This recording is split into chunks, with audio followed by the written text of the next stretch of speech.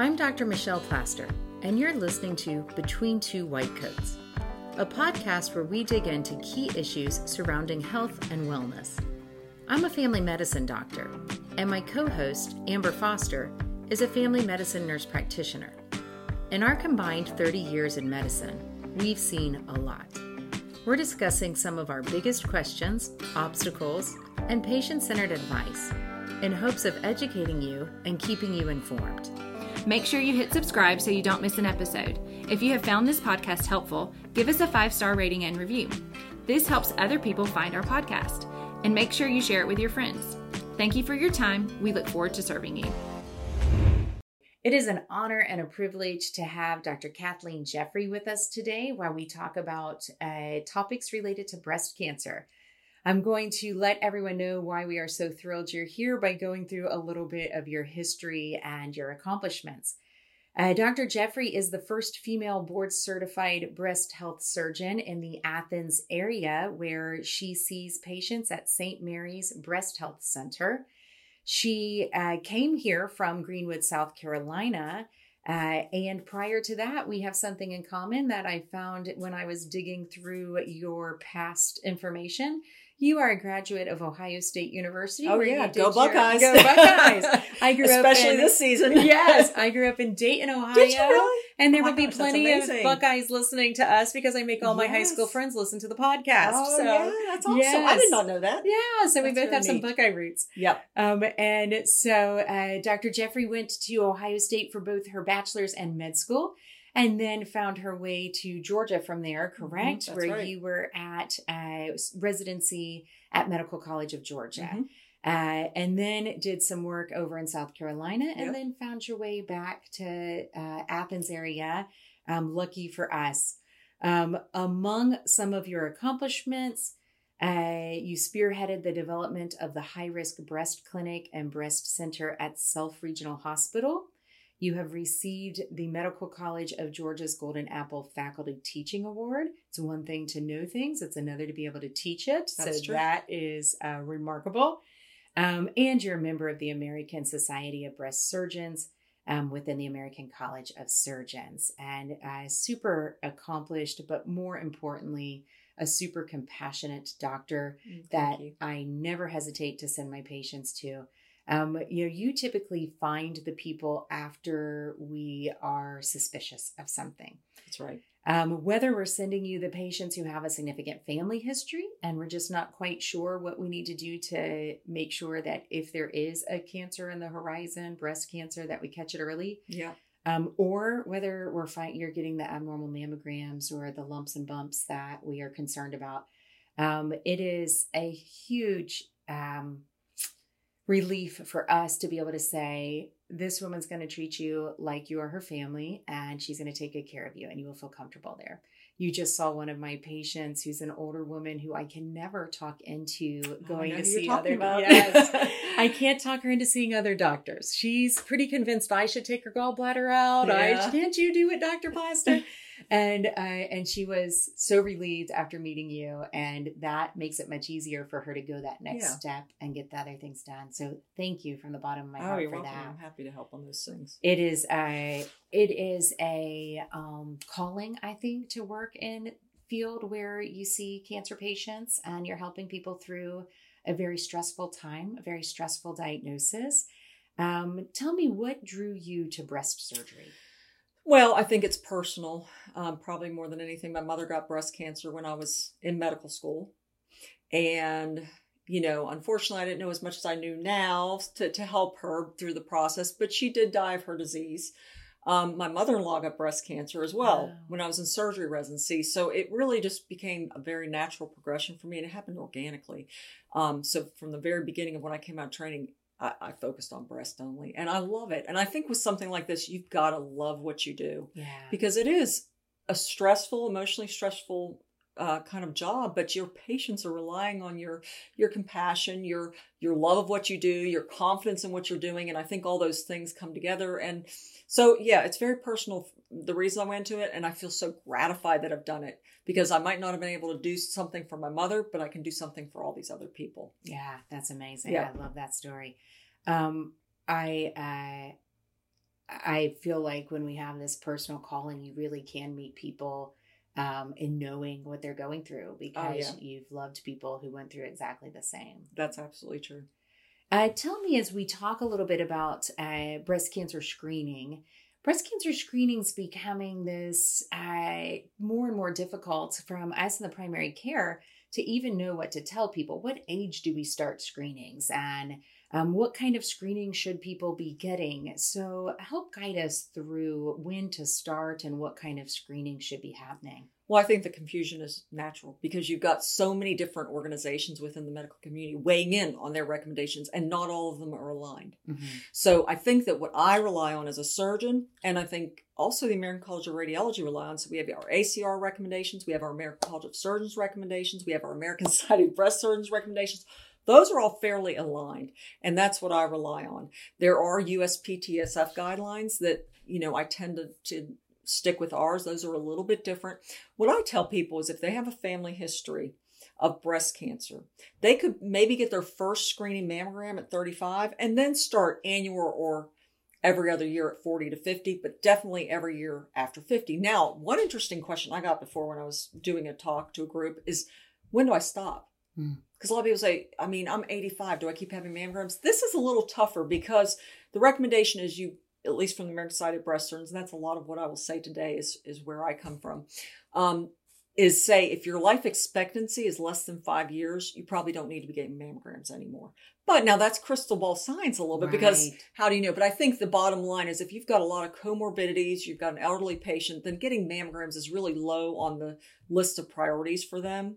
So I think that's one thing to take into consideration. Now, it gets a little more nebulous when you start talking about adding other kinds of tests like MRI. So that's a whole different segment of the population because you have high-risk patients that don't fall into this standard mammogram recommendation. Before we jump into the high risk or people with significant family histories where we're going to modify the recommendations, that person who is, we'll say, normal risk and starting, maybe gets a baseline at 35, but starting 40 to 50 every year or every 2 years. And this is where I sit in the same seat. It depends on who you're looking at, who's making the recommendation. Right. And I think you could not be wrong going every other year or every year between 40 and 50. I think that probably could be guided by the patient and their anxiety levels when it comes to breast things, their history, if they've had previous biopsies themselves, or something that would just make it more comfortable for them to having yearly surveillance. So I think that those things weigh in, and certainly that initial mammogram can help you as well, because based on what that shows, very dense breast or something like that, that may prompt you to then go, oh, well, let's go every year. Got it. Very good. And gold standard screening for breast cancer would be what test? So mammogram. Yeah. For a standard screening mammogram, you want something that's not expensive, is well applied throughout the country, and can be read by most radiologists without difficulty. So that is the gold standard. People always ask about MRIs, but those are not the gold standard. They're good tests, but they're expensive. So you have to get something as a screening tool that's easy, accessible, and not very expensive. 2D, thank goodness, Dr. Flint and I had a great conversation about how much advancement there's been in science, period, especially in the world of cancer. So 3D mammogram wasn't something we talked about years and years back, but 2D mammogram or 3D mammogram? So I would say universally, probably 3D is your answer. Now, there's a trial that's going on that has been looking at 3D as being the standard, the gold standard, and applying that universally. That will not populate, I don't think, for the next couple of years. It's called the TMIS trial. But the nice thing about 3D mammograms, as opposed to 2D, is what would happen is people would get 2D mammograms and then they really couldn't see some things, so they'd call them back for diagnostic studies. The thing about 3D that's kind of eliminated that is there's decreased callbacks. So you get a better visual field. Now, right now, the cost of 3D is sometimes, depending on your insurance, a little bit more, not significant. So many times when you go somewhere, they may say, do you want 3D? They'll give you the option because it is a slightly higher cost. Again, slightly higher. Many insurance companies have jumped on board, and that's they're just paying for that because they know it is a better survey for those patients. Yeah. And so I think 3D is really I lean that way with my patients as well. And I will often tell patients, it may cost you an amount of money up front and from what I hear, it's maybe $50 to $70, not very yeah. expensive. But if you get a callback, if you have dense breast tissue and you get a callback, that's not necessarily considered your screening test. No. Now that's a diagnostic test. Now and you're going to pay more for that. You even more than that $50 to Exactly. $70. So Exactly. it may be worth that upfront money. And the one thing I'll tell you about that, and I don't mean to interrupt you, but go right ahead. a lot of people think, it hurts more, it's more X-ray. It's about a 4-second difference on some of the machines. So that's how much more time you're in the machine, because there was some concern that, there's longer X-ray exposure and things. No. Okay. That's really shown to be not significant. Good. Now you actually look at mammograms. I look at mammogram reports. Tell me the difference between a 2D and a 3D. Well, 3D is really just getting more images throughout there, and they do tomosynthesis, so they get a different kind of read through it. So you get more images. You don't just have the static 2 images in the MLO and the lateral positions and the CC positions. Okay. So you really have just multiple images through it and different techniques as well. And for those people who have got a callback, you know that what typically will happen is there's an area of suspicion. Mm-hmm. And oftentimes it may just be that they couldn't see it really well, right. Or it hid behind a little dense breast tissue. Right. And so then you come back for the spot compression mammogram where they I like to say to patients, they zoom in on the suspected area so the radiologist can see it better. Yep. And sometimes an ultrasound. And and that callback, in all transparency, my first or second mammogram I ever got, I got the callback. And, I've always told patients, don't worry. People get called back all the time. Yep. Oh, didn't I call my best surgeon friend and ask her to look at the mammogram and tell her if I should go ahead and schedule my double mastectomy right then? And she was like, no, we go to the cliff. Yes, I think you're overreacting. Yes. You just need to go get a spot compression. Yeah. And everything was fine. But then when I was in that patient scenario, I could appreciate how anxiety provoking it is to get the callback. Absolutely. If it's not necessary to get the callback and we can get better pictures. Since that, I went on and did 3Ds every time and I haven't had a callback since. Yeah. It's just that slightly better picture. Yeah. And I think that's breast surgery as a whole. It's a very angst provoking field in breast disease, because the moment someone says, we're not sure, or the radiologist starts looking a little closer, or you're sitting in the office a little longer than you expected, all the minds start to go to the worst case scenario. Yes. It's just a natural thing. So I would agree with you that you kind of have to there's just a shadow perhaps, and we'll see when we get diagnostic that disappeared and dissipated. But you want to have somebody looking that closely to say, we're going to make sure. And if it's, something that they do find, well, thank goodness we found it. Yeah. And that's kind of how you have to frame that, I think, or look at it from a patient perspective. Now, jumping back a little to the screening, what about the patients who have a significant family history? First, how would we define a significant family history? Is that one grandmother or a great aunt? No, there are very clear guidelines. So when I see patients, and you mentioned it when you introduced me, is one of the big things I think is so important, why I started back itself, was the high-risk breast clinic. Because so many women say, my grandmother had it. What does that mean for me? And they walk around going, do I just live and wait for something to happen or the ball to drop? So we want to have an opportunity for those women to have a place to go to feel like somebody's keeping tabs for me. I don't have to worry about this because they're going to watch it closely. The other thing about high risk is when we can identify those patients, we can kind of get ahead of it. That's the one area where we can be proactive and we can potentially prevent cancer from developing. So what I have done in my office as part of the high-risk screening clinic is I have a handout. Everybody gets it. I don't care if they're there for breast pain, they're there for breast cancer, they're there for a benign lump. They fill out that screening questionnaire, and it's based on the National Comprehensive Cancer Network guidelines. So there is a series of questions that if you respond yes to any of these questions, you are qualified for genetic testing. Now, what are those things? So they take into account certain cancers, and these are the cancers we ask about are the ones that are scientifically documented to be associated with mutations. So not all organ system cancers are well associated with mutations, but there are some. So when we have breast cancers in family relatives, now we say if you have a family relative, first-degree relative with breast cancer less than 50, you qualify. You have 3 relatives on the same side of the family with breast cancer, you qualify. Doesn't matter what age. No matter what age. Yep, doesn't matter what age or anything. So 3, first or second degree we look at. So we look at mom, grandmother, aunts, uncles, cousins. We don't go to great aunts and great grandmothers and things first like or that. Second So first degree and second of degree. any age, Right. there would be 3. If you have any ovarian cancer, you qualify. Any pancreatic cancer, you qualify. Any colon cancer under 50, you qualify. Same thing with uterine or cervical cancer. Prostate cancer, high grade. And we talk about Gleason scores. Many patients don't know what that is, but usually you can ask them, did your relative die of prostate cancer? Then you can kind of assume that's a high grade. Any of those things, Ashkenazi Jewish descent. Yes, you qualify for genetic testing. In those scenarios, we then have the patient talk to a genetic counselor. If they choose after that to provide a sample, we get a sample and we send it off and do a standard 35 gene panels. There are other gene panels. I know you've talked about that previously, but there are other different gene panels. But this 35 gene panel we use is, to me, the most scientifically documented group of genes that we can really make some guidance decisions on.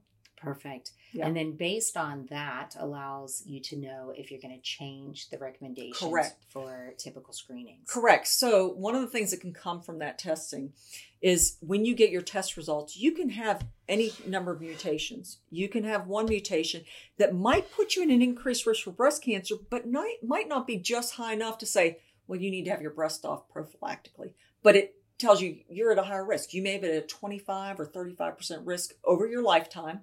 We usually calculate that to age 85, but over your lifetime. And if you're in that risk category, we may not say you need to have your breast off, but guess what? We might want to add MRIs into the mix to really be surveying that breast much more closely than we would the average person. And one other thing I would mention too on mammograms, and particularly at St. Mary's when we do mammograms, you always get a score on your mammogram. If you look at your report, you'll look at the top, it'll say she has a lifetime risk score, or Tyrer-Cuzick score we call it, or IBIS score. There's other ones called BRCA-Pro, and it tells you your score. And they'll say at the bottom, you're at increased risk. If you're at increased risk, a lot of times I see those patients and we make a surveillance plan.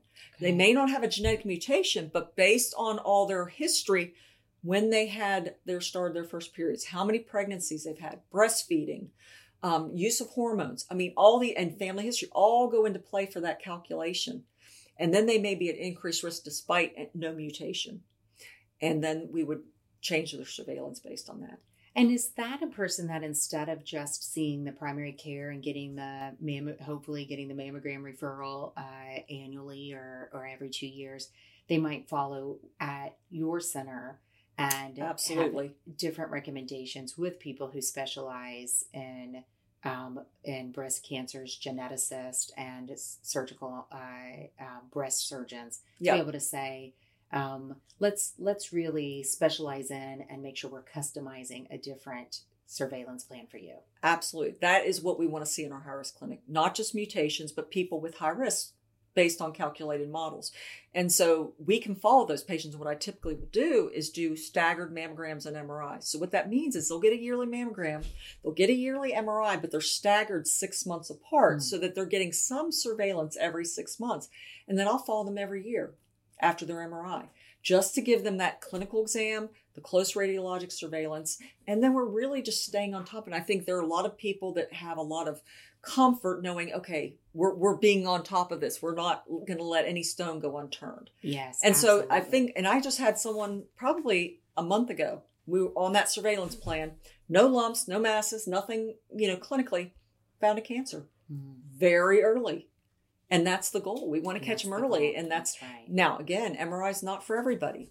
But when you're identified in that high-risk category, we want to pull those patients out and treat them a little bit differently. Absolutely. That's amazing. What about the lumps and bumps that people find? Not everybody gets mammograms. Maybe people are not of age to start getting recommended, or there may be males that aren't being screened and breast cancer is less frequent there, but still possible. So someone finds a lump or a bump. What would your recommendation be for that person? So age plays in quite a bit. Obviously, we're not mammogramming 15-year-olds. We're not mammogramming 20-year-olds. And the reason is because their breasts are so dense that you're not going to get a really good reading.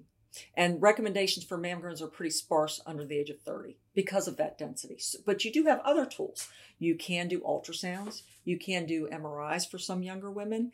But for my patients, let's say they're very young women, and I get quite a few of them because young girls get what's called fibroadenomas. They're benign tumors, but they show up with these lumps and girls panic because they tell mom, I've got this lump. Everybody gets nervous. Just like you said, it's an anxiety provoking thing. So what I'll do is I'll see my office, And a lot of times I'll just ultrasound them right there and tell them what it looks like. So it might be a cyst, which is easy. I can aspirate a cyst right in the office, and then it goes away and everybody's happy. Lump you on. know? Yep. If there's anything concerning when I aspirate the cyst, I could send that off and have it evaluated. I can biopsy a fibroadenoma in the office. If I don't find something on ultrasound, but we're seeing a lump or something, I might order tests with radiology to make sure we've completely exhausted every possibility. And again, probably on ultrasound. And if there's high risk, we might do an MRI, not typically on a 15-year-old, but certainly that age. Certainly what you see and feel when you see that patient can dictate a lot of things. So if I get a lady, and you know as well as I do, there's a lot of patients that say, I don't like doing mammograms. So they may come in 3 years of no mammograms with a mass. It's clearly a cancer, and I can tell it's a cancer. So what I might do is biopsy it right then, but we're going to get mammograms, ultrasound, everything. We're just going to go straight to diagnostic on that person because they have a mass. And that's the difference. So we talk about screenings and we talk about diagnostics. When you have a clinical condition of your breast, usually you're going to get diagnostic on that patient. You're not going to go to screening first. Screening is for asymptomatic patient. Right. And the diagnostic allows us to really zoom in Correct. on the area of concern and get a better test. And in most cases, they're going to get an ultrasound as well in those cases when it's a palpable mass or nipple discharge or something like that. And for men, we see plenty of men that'll come in, and particularly as they get older in life, they'll have gynecomastia. So they'll have lumps. But guess what? Men get breast cancer. And some of them have genetic mutations that they got from their parents. And I've treated men with BRCA1 mutations who have breast tissue. And you believe it or not, men can get mammograms. It's not fun and they don't like the idea, but you can get it. We can do ultrasound on men. So there's lots of things we can do for men as well. But those are all things that kind of go into the mix of things. So if men were to find a breast change that are a lump or bump or even an increase in breast tissue, use the phrase gynecomastia when there's enlarged breast, right. Then that would be something that they could see you for and look for different, making sure that it's not problematic, right. And even looking for different solutions if it's something that is causing them issues. Yeah. And, I have a 17-year-old son, and you have a son. And these boys these days, what they're doing now is they're starting these hormones. They all want to be on steroids for when they're in sports. I hear about this all the time. Well, I see all kinds of these young guys that have been on steroids. And guess what? One of the complications is of steroids, breast growth. Yeah. If we told them that at the beginning, maybe they would have taken them, and right? My son one morning said, I think I want to do these. You may know, are they called SARS or there's a name? Not familiar. There's a name for these. Have to look this up. So there's a name for these hormones that these kids take as supplements. And he said, I said, well, you can do that, but you may get breast. So you choose muscles or breast. And he said, I'm good, Mom. Thanks. Yeah, no, that cut that right out of the picture. Right, absolutely. So if someone gets a abnormal finding on their breast, on their breast screening, abnormal finding on a mammogram or something of that sort. And there's a lot of different, I think people all over end up in a lot of different places when they have the abnormal finding. I particularly lean toward sending them your way and to breast surgeons and breast centers, because I just feel like it's under one roof. Right. A lot of people who do this all day, every day, and can really meet someone where they are and help alleviate their concerns and get to the bottom of things in a timely fashion. Right. Which, let me just offer you a thank you on the timely fashion as well, because I don't know if you sleep or get to go home on some days.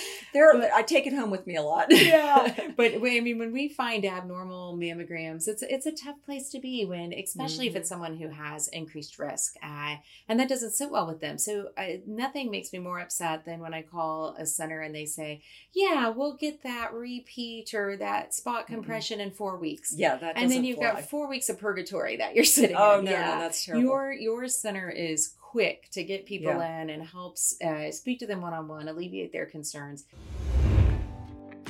Join us on our next episode as we continue our discussion of breast cancer with Dr. Jeffrey. We like to leave you on a positive note. Today's Tell Me Something Good is vacations. This year, I'm planning a couple of special trips with some friends of mine. One is to Disneyland in California for my friend's 40th birthday. I actually have a fun trip coming up. Well, I think it's going to be fun. I'm going with middle schoolers to Savannah for a school trip, so that may or may not be such a blast, but I am looking forward to spending time with my daughters. So take some time, think about something fun you can do this year, and go ahead and plan it. Thanks for listening, And until next time, take care of yourself.